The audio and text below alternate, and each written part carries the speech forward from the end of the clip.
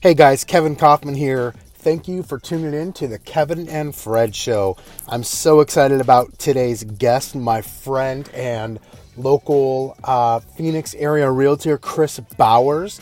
We're going to dive into so many cool things. Before we do that, let me ask you a favor.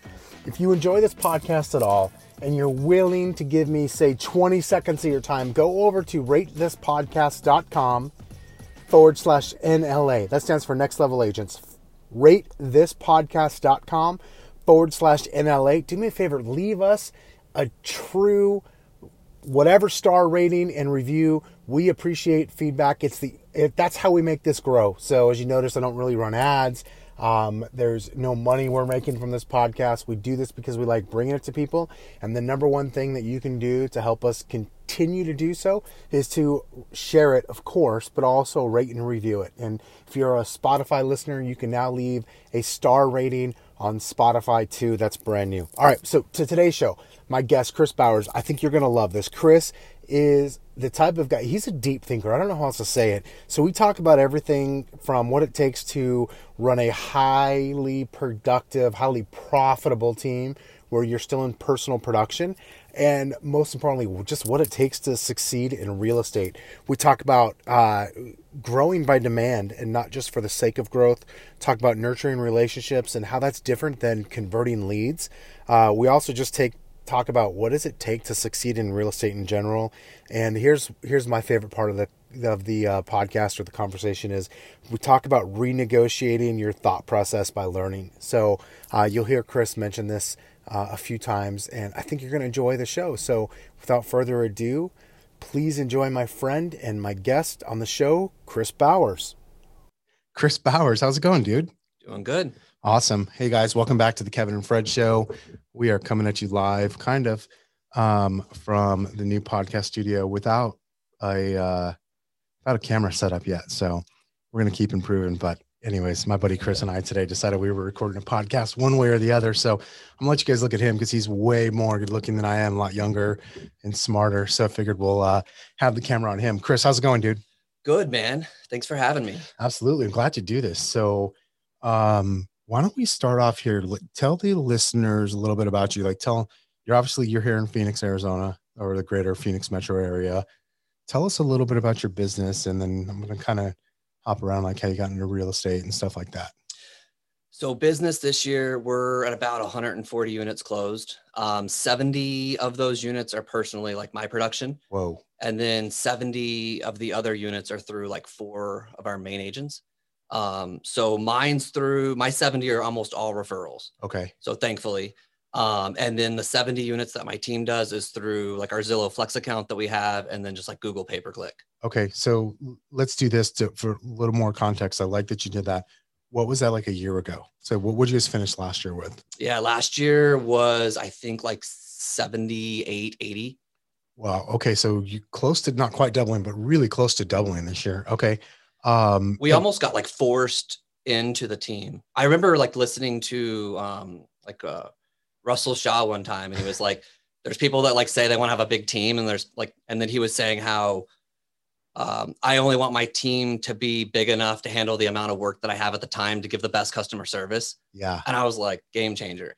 So it was about a year and a half ago with the Zillow Flex account where I was like, whoa, like this isn't manageable with just like me and my wife.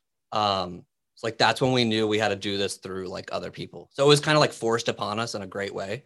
Yeah. And we just went with it. That's the best way to grow deep and grow because you have to, not because I think one of the bigger mistakes I see is people grow as a way of growing. Like growing is the strategy for growing, if that makes sense. And it can be done. It's just really expensive to do it that way and has a super high failure rate. So how long have you been in real estate? Let's go back to that for a second. So 16 years. So I think around like 2005. Bro, you look like you're 22. So you got licensed at the age of 6.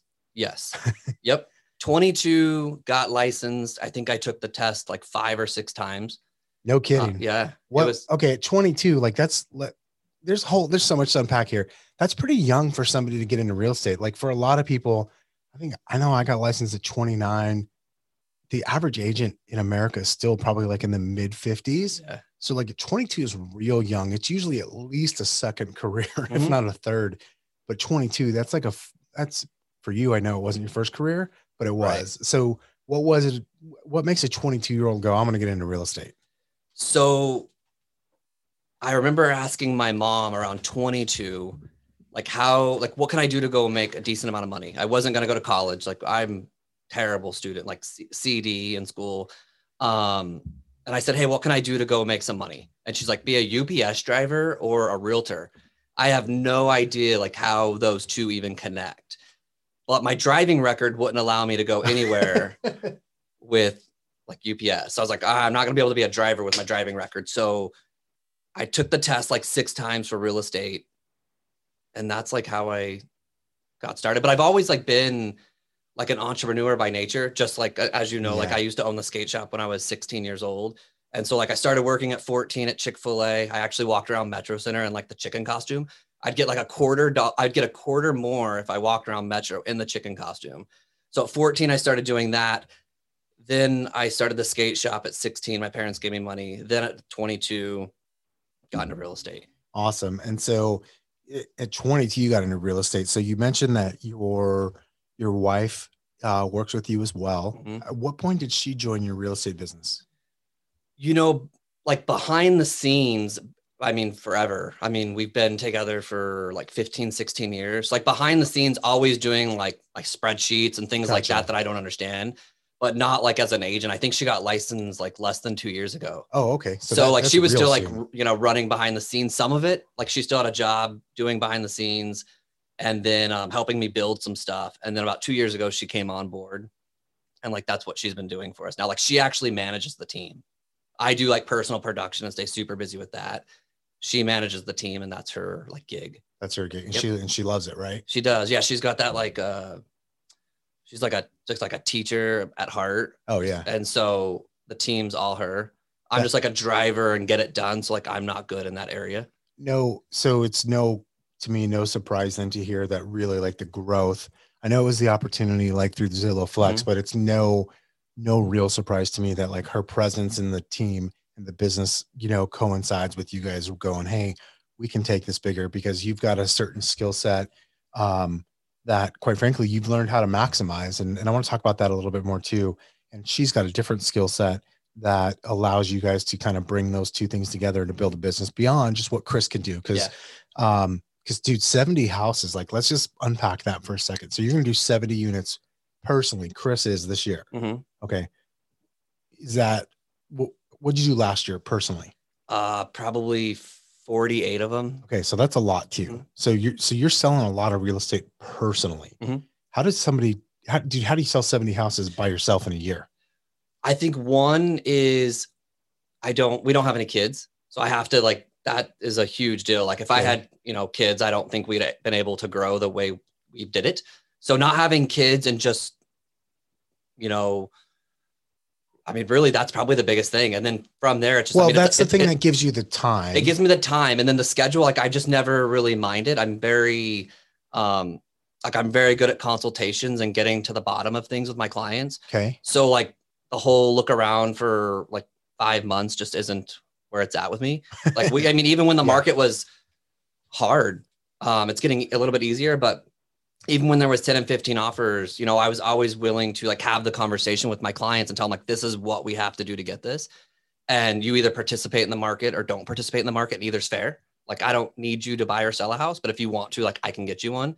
So I think just having like direct conversations with clients and not having, you know, 15 or 20 at a time. But as you ask me now, and I'm thinking about it, I don't know how to truly explain it. It's a busy schedule. But it's just been manageable. Yeah. So let's break that down, dude. Like what does your average like day or week look like Chris's schedule specifically? You know, I would like to do the whole, like it's all structured. It's a mess. Is it okay? So is it a mess from beginning to end of the day, every day? When I say mess, I should probably clear that up. Like I have like this whole time blocked, like literally if I showed you my calendar right now on my phone, like I have it blocked off every hour. And it would be the biggest lie if I told you that hardly ever got like I just don't keep, like, it just doesn't happen. I'm like, the gym's here and lead generation's here and this is here. And I'm like, it's a mess. So really, I mean, it's just wake up. I've always got some buyers that I'm helping. I just look in their portals, see what houses we need to go look at, call them, go look at the houses. So last year, I should back that up. So last year I did do like a showing partner, or not showing partners, like showing agents. Okay. So like I had agents, like if somebody, I live in North Peoria. If like I had a client in Mesa, I already had like 2 or 3 like agents that work for my brokerage, not on my team, that like live over there. Okay. And I'd be like, okay, cool. So they had a time card. Like I would text them, be like, hey, who can show this house tonight? They would show it, fill out a time card, text it to me. I knew they were done when they text me that time card. So then I knew to follow up with my client and ask them questions. Then from there, they would turn the time card into my office. They had to email it that night. And then on Fridays, we cut checks. Oh, wow. So like, that's how it went last year was, you know, so I didn't have to, you know, and there's certain clients. You kind of had like an on-demand team. Sure. Yeah.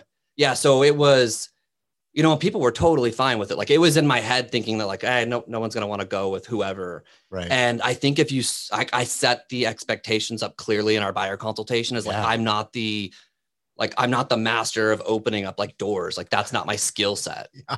You know, like there's nothing that I did that's like, that's what I'm like the best at opening that door for you. So I would let them know like, hey, the goal, especially last year, the goal is we got to get in as quickly as possible. Like I already have a like full schedule. And so what's going to happen is when you want to look at a home, just like text me and I'll get an agent out there as quickly as possible to show you the home. And then I'm going to follow up with you when you're done looking at the house. And then that was like my motto last year. And so and there were still times and places where I would step in. Like I didn't just like have, like I would go, especially if it was like a great client of mine.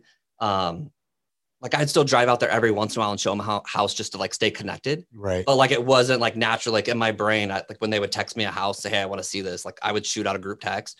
Someone would text back, say they wanted to show it. And I think what I realized through that, if anybody wants to try to do it is, especially with like our area, Maricopa, you know, like we service Maricopa. That's a big area. Yeah. I was gonna say, so for the listeners that aren't here in the Phoenix area or aren't familiar with it, like it's really spread out. Mm-hmm. Where Chris lives is, you know, north and west of where we happen to be sitting today in Tempe. And like where Mesa is and some of the places he's referring to is east and even southeast of here. So like, and it's a really big radius, and a lot of agents in our marketplace, like we do that. We go everywhere. Mm-hmm. Like we have to, I think, to service because there's so much competition here. And it's interesting because it's just mindset. Cause I would think like if I was in like, I mean, obviously when someone says I want to buy in Prescott, like really far north, I don't say like, I'm going to help you. I think like in California or some other states, like I think people are very specific on like, these are my areas. I know agents that work in a mile, like literally in a radius of 1 mile. So I think like we've just gotten so used to like Maricopa being like, I don't know how many cities, but it's a huge area like that we just work it. And most realtors do. Yeah. And so what I found to be the trick in that is find agents that like that showing is in their backyard. And if they're just walking across the street for $50, it's easy. Gold. The second you're trying to get an agent to drive 40 miles for you for $50, it's not going to work. So like, if you think that through, like systematically, I knew like, hey, I'm going to go close this many homes and they're going to be all over the map. So like go solve your challenge before you're in it. And I'm like, okay, I need a few agents like in Buckeye, Avondale, Goodyear. I need a few agents north. I need a few agents in like Scottsdale. And you just find those agents. They don't have to be on your team. And then I think if you just figure out the system for it, like they knew. Did you know, or you're like, hey, I'm just gonna pay him $50 or X amount of dollars per hour and just see if it works? Yeah. Okay. And that's just like, that's just the way I solve any problem is like, put a system together, test it, and then go back, you know, just go back and figure it out. Like if I was paying like $5,000 for these people to show houses, I'd have been like, this isn't going to work. But you found out it was like probably $250 to $300 to put somebody under contract. And I'm like, that's all day. Like, and then people want to have the conversation of like, well, it's costing you money. I'm like, if you really keep track, like gas and tires and oil and time, the most important one. But like, if you just still wanted to just go super like spreadsheety on like gas, time, oil, like there's so many reasons why not to go do it. Yeah. Well, I'm a big believer too. If you're going to go spreadsheety, you should know your dollar per hour wage and also include that. But yeah, to your point, people think like, hey, I'm giving something up. So I want to go 2 places here. First, I want to go, let's say it was 5 years ago, dude. Let's say you and I were having the same exact conversation, but it was 5 years ago. Mm-hmm. What would your what would you be telling me your business looks like 5 years ago if we were having this conversation then? 5 years ago, I was doing 35, 40 referrals a year. Just and straight referrals. Straight referrals. Like, yeah, like it was, and it still is like our sweet spot. So like all this other, like the Zillow Flex program, the pay-per-click, it's, I look at it on a spreadsheet, like an ROI situation, but like my core, like I probably got 90 referrals this year and 70 of them closed. And those are just straight up like text messages to me. I get a text like every like 3 or 4 days from a past client that says, and it's the same scenario. And we've got scripts for it and you have to, or it won't work. And so it's, hey, I gave your number to my niece. If she calls you, here's her name. And it's like that. And I say, thank you so much for thinking of me. It's people like you that keep me in business. And I'll always remember that. Then give it 5 minutes, text them back and say, hey, they're probably not going to reach out. I've been doing this for 16 years and no, people don't naturally like to have that introduction conversation. So can you pass over the number and I'll just text them right now and let them know who I am so they feel like comfortable. And 99% of the time, that's when the number comes. So like if we just said like, hey, thank you, like that wouldn't work. It would be like, thank you so much for referring us to business. We'd never get the number. So we've learned how to communicate with people in a way where it's like, first, thank you for thinking of me. You keep us in business. We'll always remember that. And then it's 5 minutes later, like, hey, this is what you can do. And they do it. Some people will say like, hey, let me ask for permission. And I have an app on my phone, just a Google form. So anytime someone texts me, I'm sure we get 1,000 texts a day. Sometimes I'm forgetting stuff. So when a lead comes in, I have a Google form and it's straight up like name, who referred me the business, who the referral is. And even if someone's like, hey, my neighbor, and they don't give me a name, I still put like the person who referred me. And then I'll put like the person's name, that the client, I'll put like neighbor. Like, I don't even know their name. Until it's time then to I change push, it. and then I push submit on my phone. So I know like that's the most important part of my day. Like is all the texts that I get, like that's what I do and stop. So you're protecting that. Like you get a new lead. That's, it's funny. We have that conversation a lot too, because Fred and I also receive a lot of referrals via text message or Facebook message or whatever. Right. And that's the number one thing is, okay, cool. Before we act, let's make sure this gets recorded into for us, the database or wherever. So that way we have something to go back to. We've always been really big. And that's key. Like you got to be able to do that. And that's where, when I fill out that form, it goes on the spreadsheet, right? Cause it's Google form. And then my assistant, like every morning we start off, we have a cadence to our meetings every morning. And so my assistant, the first thing we do is look at that lead spreadsheet. And so it's kind of cool because like she's built in accountability. Because like if I go 3 or 4 days and she's like, hey, you haven't got any leads lately. And then on that form, once it goes into our CRM, then we highlight it yellow. So we just have a system of like, hey, I know cool. I've got to stop, put that lead in the system. It goes to a spreadsheet. Then I know, and sometimes I'm not putting these people in like a CRM for 5 and 6 days. I don't want to act like it's a perfect system, but like that's our checks and balances. So like when I look at the spreadsheet, I know like, okay, it's highlighted yellow. That means it's went into the CRM. There's a scheduled follow-up. And then it's just nice to have a spreadsheet where you look at it. And at the end of the year, you're just like, these are like the 10 people that refer me like 90% of the business. Like we should probably, figure out how to handle this properly and make sure we're telling them like, thank you so much for like actually keeping us in business. Cause like if we went back 5 years ago, that's the only way we got business. I haven't called a client. I've probably went through, you remember like Bold at Keller Williams? Yeah. And they would say like, go into the hallway and God, my heart would, me too. I would go out there and just I would literally talk to people, but there was no one on the phone just so I look like I was doing what I was supposed to be doing, but I'd just be having a conversation with nobody just to fit in for the hour. Wow. And I'm like, my clients, like that just wouldn't work. Like, I'm just not that person. They know it. Like I would be so not representing me fairly. Right. To like do that. So like, I just want to let people know that in 16 years, I've probably went through one round of ever strategically like picking up the phone and calling people.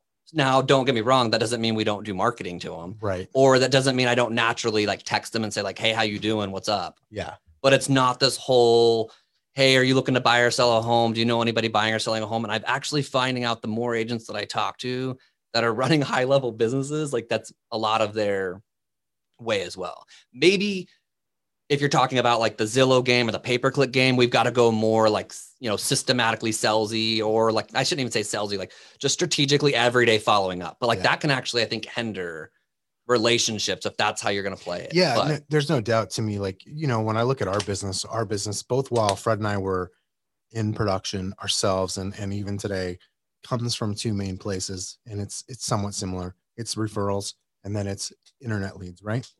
And with the internet leads, like, dude, it's like a pounding ground, like on the phone, text message, email, phone, text message, email, just constantly until you can engage and bring them in, right? And because it's such a long play.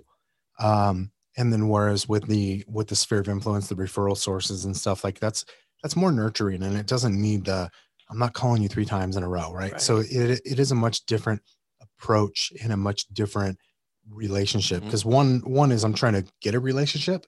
The other one is I've got one and I'm just trying to, I don't want to lose it. Yeah. I just want to cultivate. Yeah. So like I tell some of my agents, I'm like, if you have a good referral from somebody, like calling them too much to try to grab that out of them, like that can actually hinder that. Turn them. Just don't go. I would rather actually lose that referral and not be that guy. Yeah. Because I know like they're going to send me 20 more. So like, I just, some of them they know that person better than I do. So they kind of know how to connect with them as well. So if they're not giving me their number or something and don't feel comfortable, like I'm not going to like keep that going. Yeah.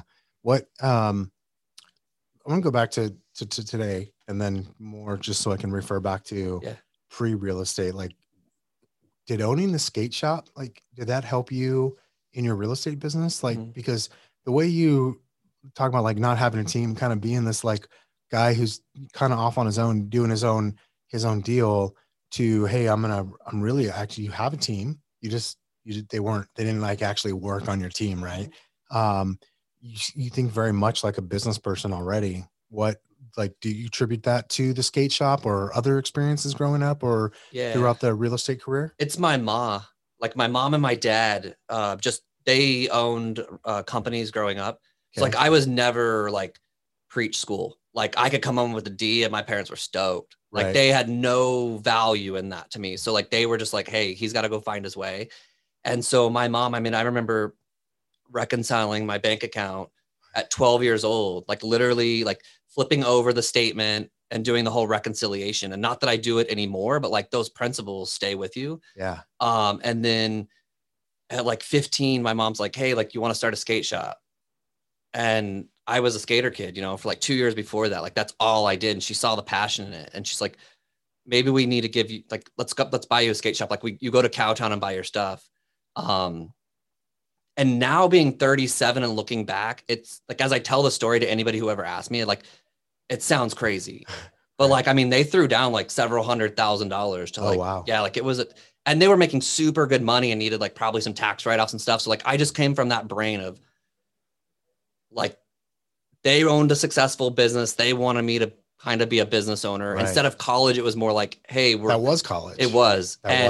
What I'm thankful for is I've seen several businesses on the insides. Like my parents owned a uber successful construction company. And then I had the skate shop. That's a retail. Right. And then I'm in real estate. That's a little bit more of a leverage business sales position.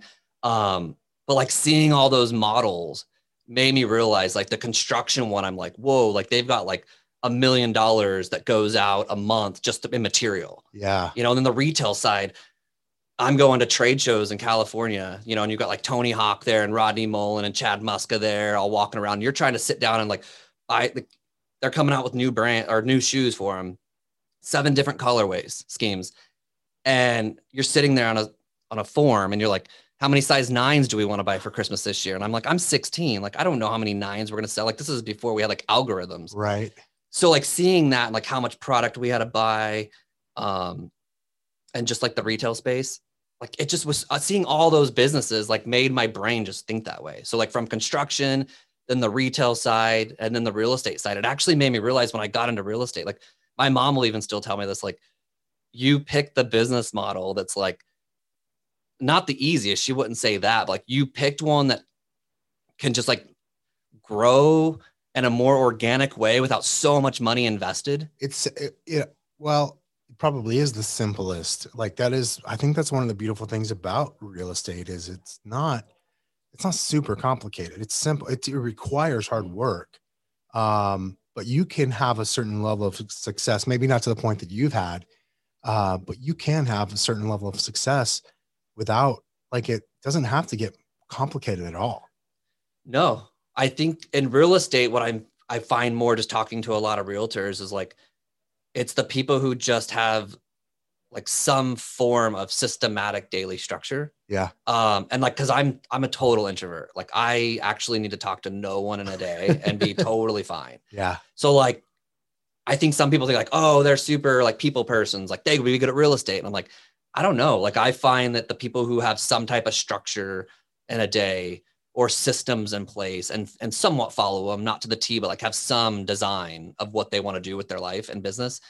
Those are the ones that do well. Yeah. Well, it's, I think there's the people that are structured, that can flex the, that people muscle, right? The way to kind of be more, social. And then it's also the social people that can kind of flex okay, I can follow a structure. Like for me, I'm not creating a structure. But if you just tell me what it is, I'm like, I can do that. Like, cause I know that I'm only really good if I do that. Yeah. And if you leave me on my own, like I'm kind of a mess. I kind of look like the rest of this room is what I look like if you leave me to my own devices. Right. And so, it's that combination. You got to be able to do it. You can't just be all people person, can't be all spreadsheets all the time.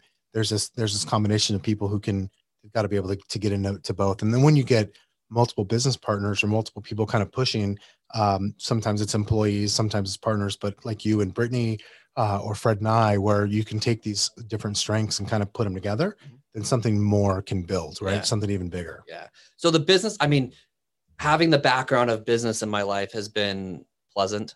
Yeah. I mean, that's huge. I think if I had to figure out like the one thing out of all those experiences with the business, it would be just managing money.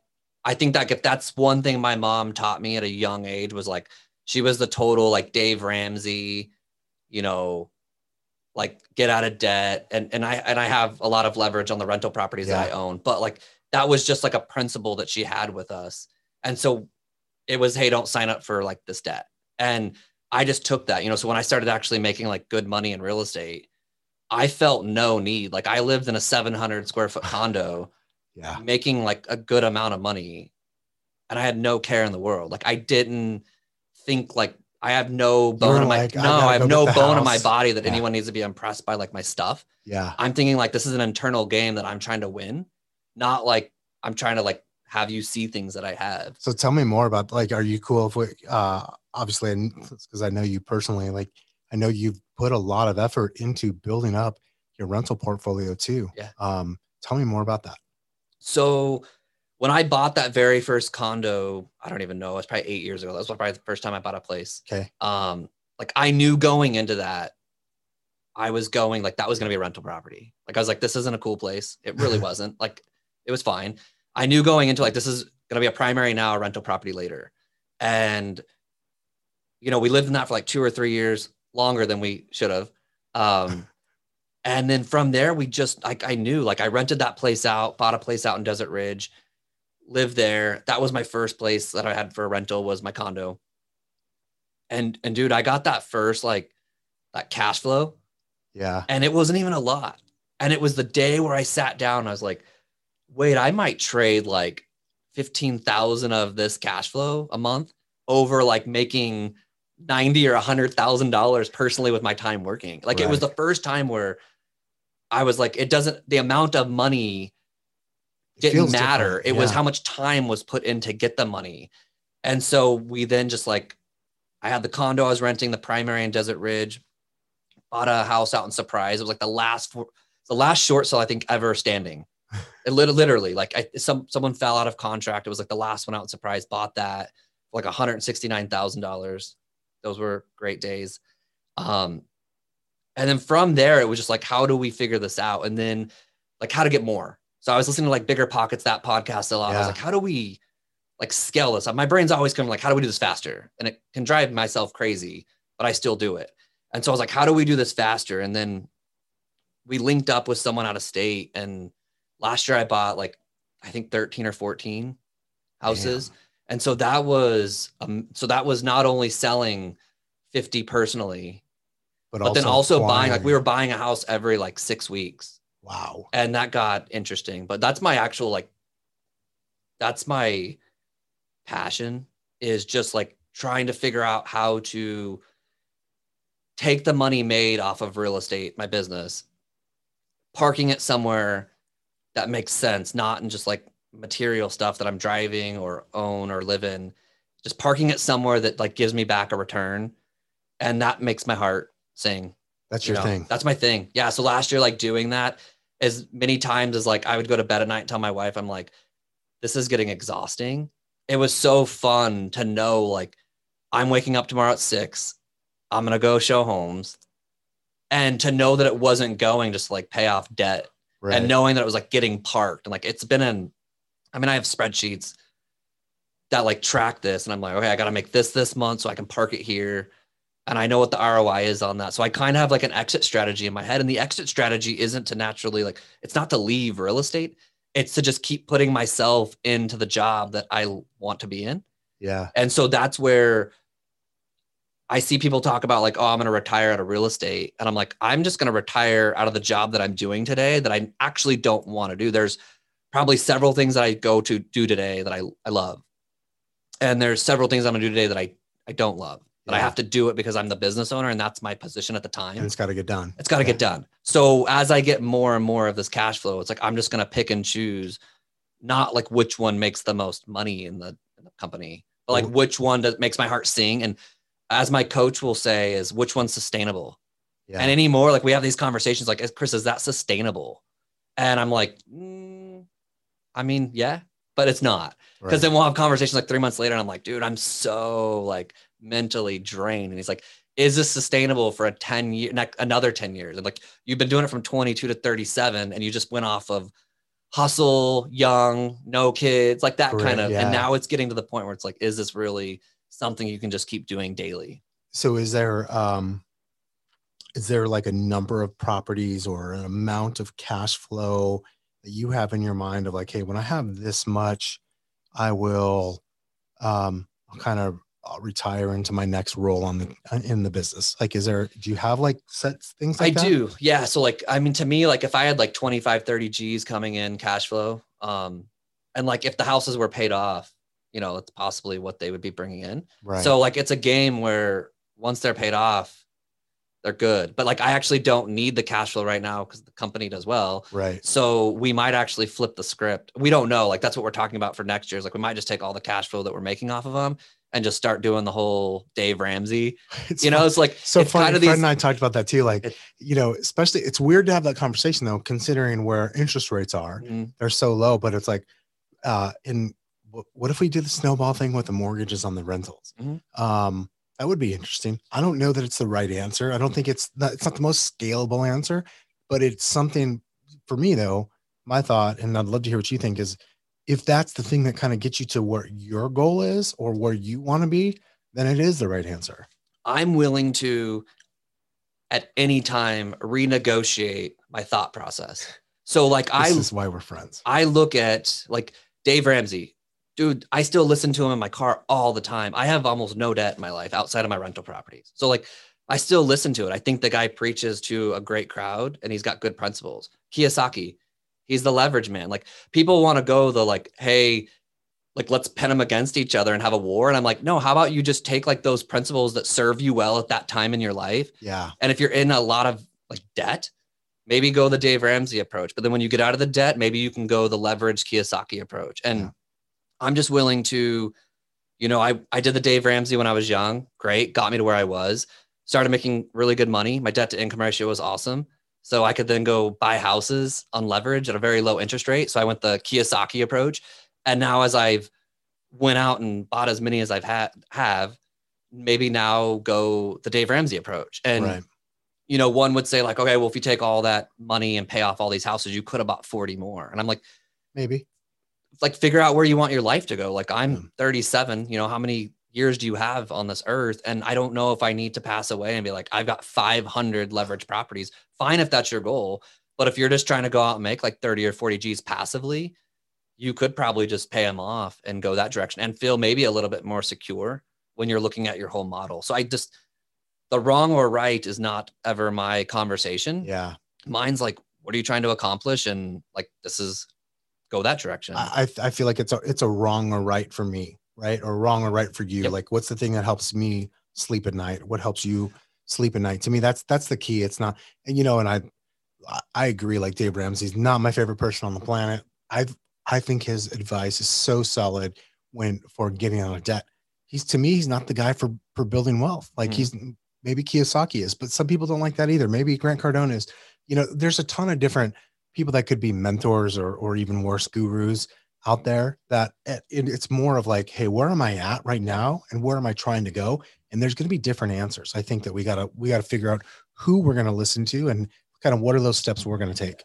Yeah. They all serve their spot, you said, Cardone, Ramsey, Kiyosaki, like there's something about all of them that actually can irk you. Oh yeah, for sure. But then I'm like, hey, I look in the mirror and I'm like, I'm naturally like, if someone was following me, I'm like, I'd probably piss off people. I'd probably piss off a good 15-20% of the listen, just because they'd be like, I don't like that guy's style. Oh yeah. So I learn a lot from them, just thinking like, it's the goal for them is not to be loved by everybody. It's just follow your plan, and they don't care. 100%. So yeah, that's cool. So what was it about the rental properties? Did you just caught the bug or what?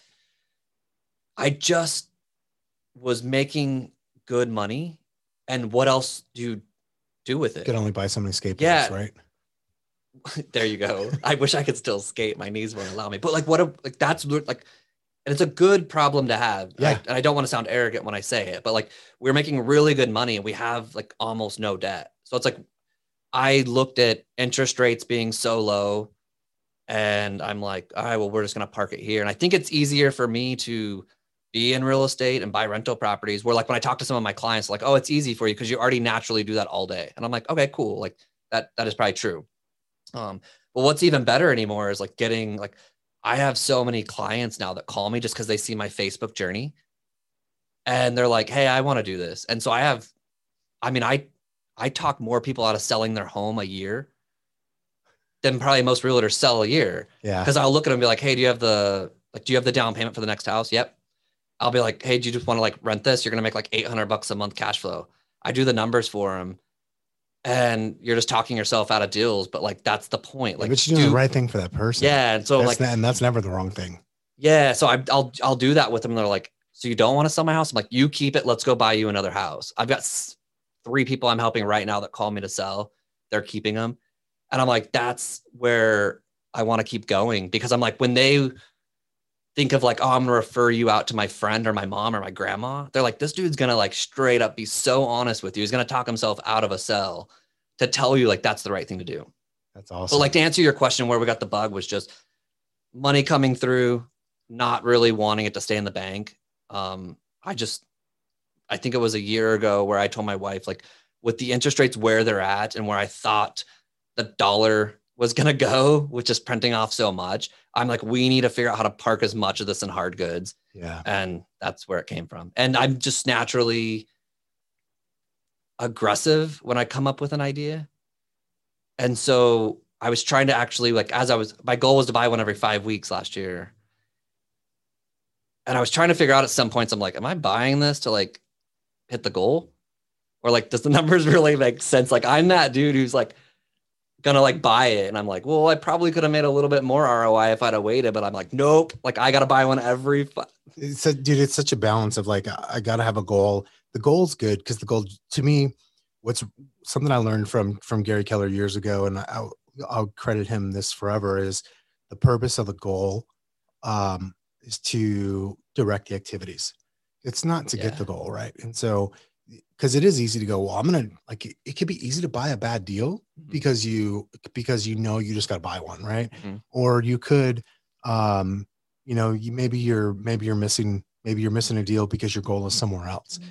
And so the thing about a goal is to direct activities, And we also have to keep our eyes open and go, okay, but is this actually enhancing what I really, forget about the goal for a second. Is it enhancing what I'm really trying to do? Right. Or is this actually taken away? And that's probably a more nuanced conversation and a thing to have in the moment, especially with someone who's like a driver like yourself.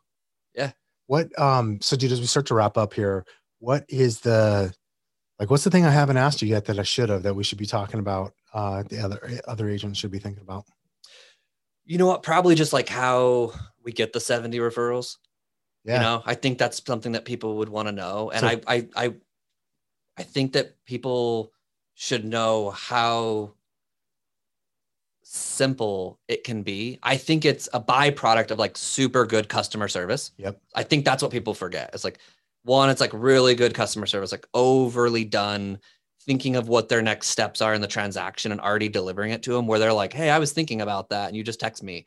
But like, we do this enough. We should know like their challenges and where they lie. Right. And like having a system or an email or a video that goes out to them before that natural, like, hey, we probably should be talking to our clients about low appraisals right now. Like Right. I'm already having that conversation. So like when it happens, they're like, oh my gosh, he told me. He's a genius. There you go. Gosh. Yep. Yeah. And so good service with them. But then I think just systematically, like with what we do, like, and it's so old school. I hope that people can resonate with it, because I mean, even at 22, this is what I was doing. Now at 37, I'm doing is the postcards once a month, like legitimately like a postcard once a month that goes out to them. It's been the same postcards, switched out houses for years. We buy them in bulk. So the same houses are on there sometimes for like 5 months. No one cares. The only time they care is if their house made the list. No one cares. And then they text you like, my house made the list again. Yeah. The postcards, the letters that go out that say like, here's the 7 ways you can refer us business. If you hear of somebody downsizing, upside, divorce, death, with a magnet in there. New Year's cards. Sending out our card once a year that says like, hey, 94% of our business comes from, repeat and referral business. It's people like you that keep us in business. We thank you for that. Like, it's so basic of stuff that is, like I said, a byproduct of good customer service. And then second, compounded over time. Yeah, it's just reminding them. But people think like, oh, well, those are kind of, I think other realtors, like I've had many that are like, hey, what do you do? And I'm like, this, and I show them, I have a folder. I go to the coffee sometimes with people and I'm like, here they are. But what do you really do? And I'm like, this for 16 years, do this. But what do you really do? And I'm like, that right there, the postcard, send it out. But then I give them my print shop. I tell them, just find homes with your brokerage that you can put on there. Like, just figure this out. 2 years later, hey, Chris, can we meet to talk about, dude, the same questions. Yeah. Right? And I'm you're like, I'm still just doing I went from 40 to 80 to 120 to 140 by this compounding, not by some like magic pill that I like swallowed and like, ooh, this is how you do it. I'm so glad you said that word, compounding. Especially for those of us in business, like it's easy for us to think about compound interest, right? When it's money and we can see it. What I think that we tend to forget about is that compounding is everywhere, especially in business, right? And in relationships. And there's this thing of like doing that, like sending that cheesy postcard every single month for 2 years, 4 years, 8 years. It's not sexy at all. But like, you've got the perfect system. Like, you're not even calling people. Like, you call people out of necessity, not because I'm trying to generate business. And so when you do something like that for such a long period of time, it's almost impossible. Like, you couldn't even avoid the transactions at this point. Like, you would trip over, I would guess, 50 transactions next year. If you just stopped doing everything, you would still have, it would be probably inconvenient for you to deal with it, because you've got this power of compounding over the last 16 years that is working in your favor that no one wants to like put into. Yeah. And that's like, you just said it best. Like, we get so many referrals now, thankfully. I thank God for them. And that's something that from like a P&L standpoint, I'm not willing to give up. So like, that's why we went from like the showing agents to now, like we have the showing partners. Like, I have 2 now, and this just started 3 months ago. It was listening to your podcast with Dave Z. Dave. Yeah. Yep. I remember being at the gym. Dave Z was on your podcast. He gave his email address. I emailed him and was like, hey, I want to know more. He said, hey, let's talk. We got on the phone. He was talking to me about the showing partners. And I just went to my natural fail forward. And I was like, cool. So I put up a Wise Hire ad, copied Dave's. He didn't know.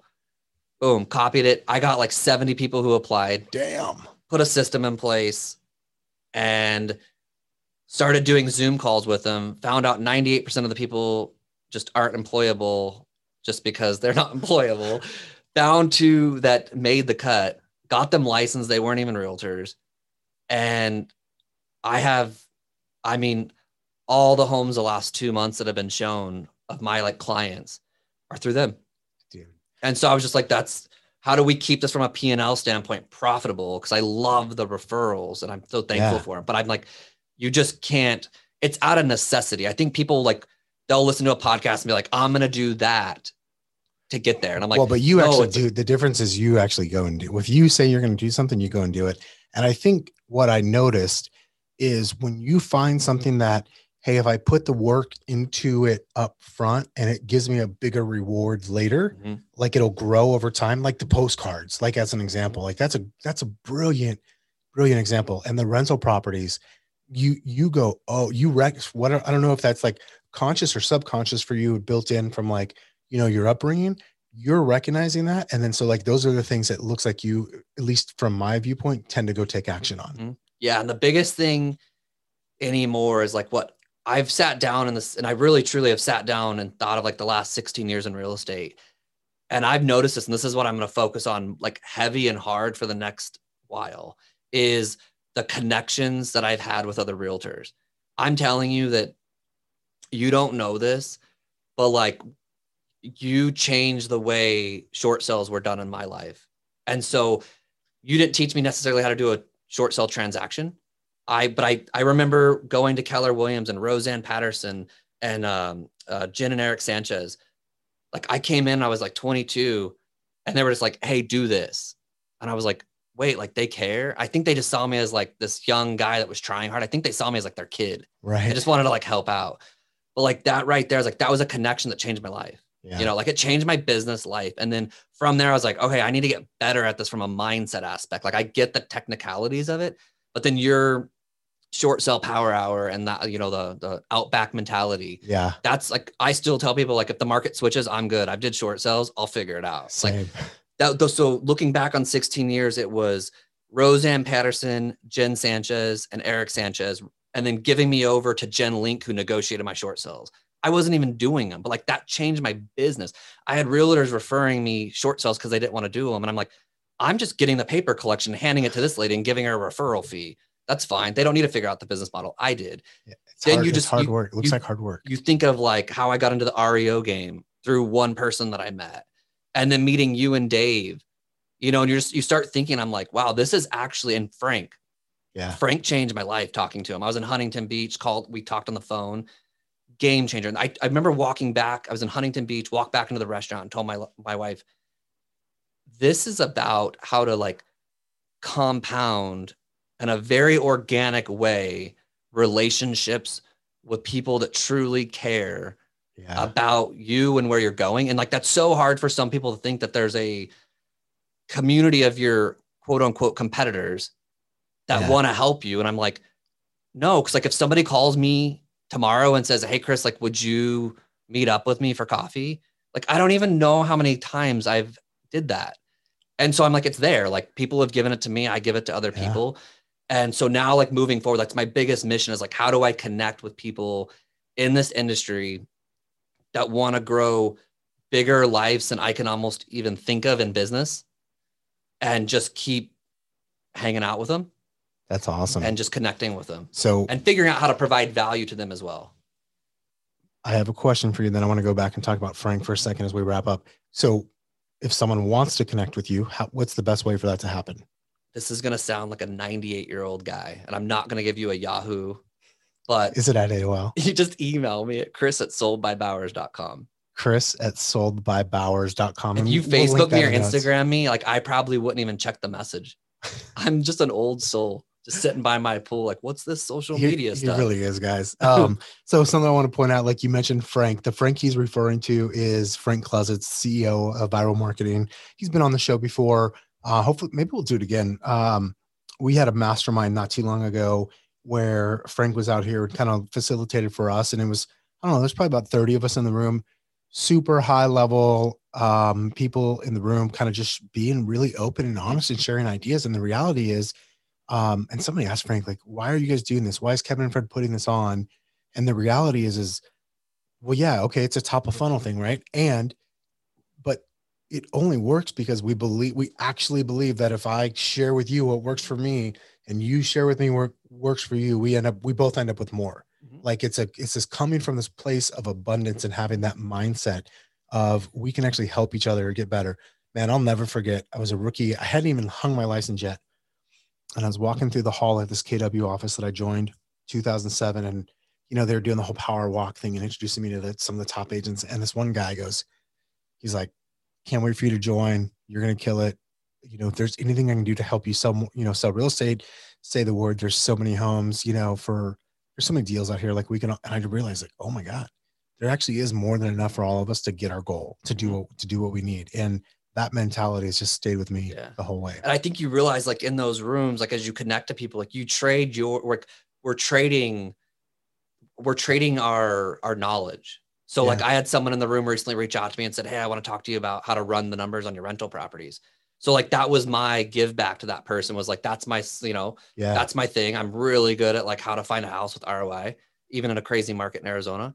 So like, that was my, that's what I gave them as like my value to them.